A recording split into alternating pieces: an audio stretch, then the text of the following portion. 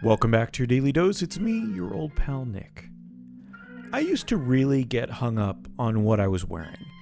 It was especially confusing in my teen years since I went to a private school with a uniform through 6th grade. Junior high was very confusing for me that first year, fashion-wise, and every other aspect of it, and not just the first year.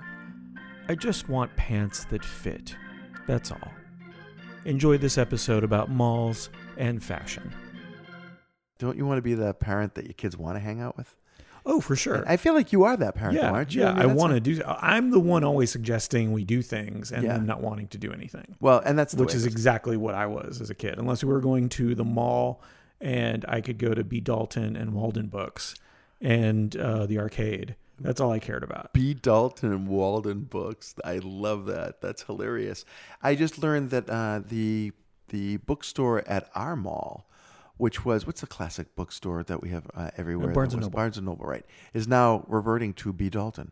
It's going to be called B. Dalton Bookseller now. Really? They bought the brand. Yeah, I back in the remember day, that. and then they kind of shut it down. Yeah. And I think this will be the only B. Dalton Bookseller in existence, but they've decided to make that decision for the Oviedo Mall. And they're not changing anything about the store at all, except for the name, which is really curious. So something's going to happen out of that experience. It seems like malls like the Oviedo Mall and a few of the others here and elsewhere should just go back to 1980s Chess King, Orange Julius, Chess King. Oh man, the luggage shop. I can't remember the name of it. I had a friend who worked Bentley there. luggage. Yes.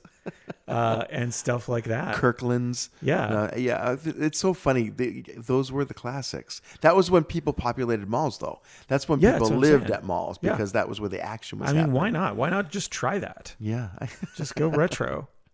But then the fashions would have to go retro, and I don't know that I can stomach some of that stuff. I mean, I wouldn't buy any clothes Chess King in particular. I'm not going to buy my Z Cavaricis anymore. I don't have... Well, I'll tell you what. I probably have a better body shape for Z Cavs than I did when I was a teenager. I never really wore... like designer clothes. When I was a teenager, I had one pair of Sisley jeans, which were the disco jeans. Yep. They literally like sewed a butt into these jeans so that whoever put these jeans on, you had a nice butt. It was the craziest thing. Or Jordache jeans. I never actually had a pair of Jordache, though.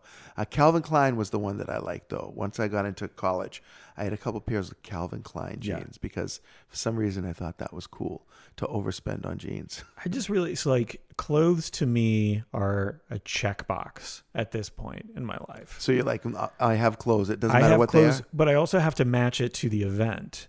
So like if I have a wedding coming up, and nothing fits, which is probably the case, I will run out to the outlet store and just look for the pants that fit me and a shirt that kind of matches. And not that it's disposable, but it kind of is. Like I want to get better. It's ad hoc. It's for a purpose. But I want to find like one style of pant from a particular vendor and just buy 6 of those. Okay, that's and what I do. Same thing for shirts. Hello, friends. It's Bob. The episode you just heard was an absolute rarity for your daily dose. Nick and I don't talk about fashion because, for the most part, it's something we've ignored for decades.